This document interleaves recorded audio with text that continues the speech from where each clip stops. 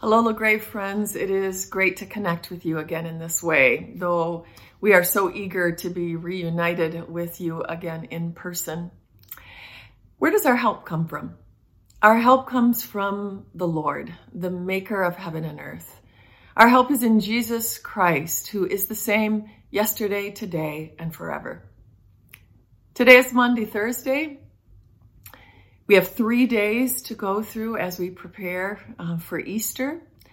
And I'm suggesting to you today a particular mindset as we go through those 3 days. And that is a mindset of patience, a mindset that doesn't quickly run to the end of the story, a mindset that allows us to be present where we are in the day and the place we're in.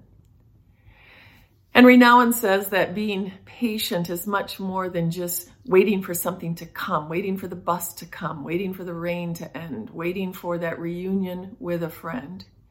He says that patience asks of us to live in the moment in the fullest, to be completely present to the moment and to taste and see what is in front of us right here today. Well, today we'll spend time liturgically in the upper room with Jesus.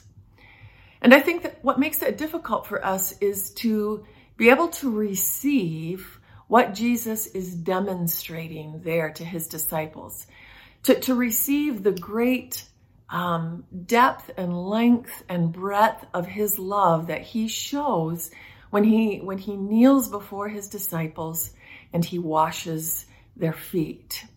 John put it like this: having loved his own who were in the world, he loved them to the end.